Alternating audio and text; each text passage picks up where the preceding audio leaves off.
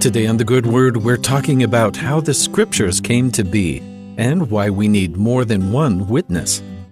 Before information could be put on paper the way we do it today, as a series of pages bound on one side as a codex, well, we'd call it a book, most of the written word was kept on scrolls.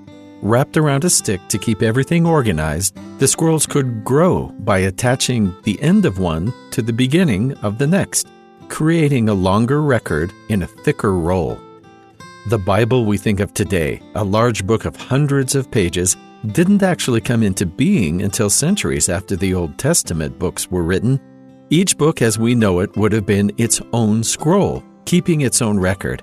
But this combination of God's words was predicted long before it came into reality.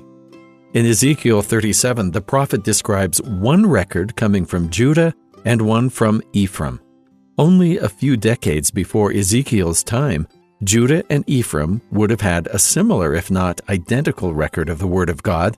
But after the house of Israel was scattered, so too was the word that God would give to his children. Both the children of Judah and the children of Ephraim would experience righteousness and wickedness, some drawing close to God and some even denying him. Though on different continents, they would each remember the words of a coming Messiah and eventually meet him face to face. Moreover, thou son of man, take thee one stick and write upon it for Judah, and for the children of Israel his companions. Then take another stick and write upon it for Joseph, the stick of Ephraim, and for all the house of Israel his companions. And join them one to another into one stick, and they shall become one in thine hand. The pattern described by God throughout the Scriptures is that witnesses are rarely singular. Prophets always testify of truths others have spoken, with the Holy Spirit acting as confirmation for all those who hear or read their words. On a bigger scale than individual people, God uses people scattered around the globe to confirm the word to each other. Each people has their own experiences with God's works and laws and make a record to pass that wisdom down through the generations. Long before the Bible was compiled into the book we know today, Ezekiel was told that there would be multiple records, one from the tribe of Judah and one from the tribe of Ephraim, and they would together tell one united story.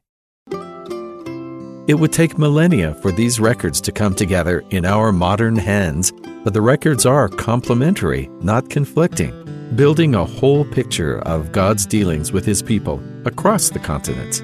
Each of these peoples left their records for us, so today we could learn the works of God and his great mercy for his children throughout the ages. He doesn't restrict his word and his blessing to only one part of the world or one era of history. He's no respecter of persons, searching out his people through every nation and land. Those who are willing to hear his word are scattered through all places, acting as a light on the hill wherever they may be. In past generations, the people of God were asked to gather in certain places designated holy, but that's not the case today. Today, he has his records of his dealings in many lands in our hands in those many lands as record and proof of his great love for all his children in all places. And that's the good word.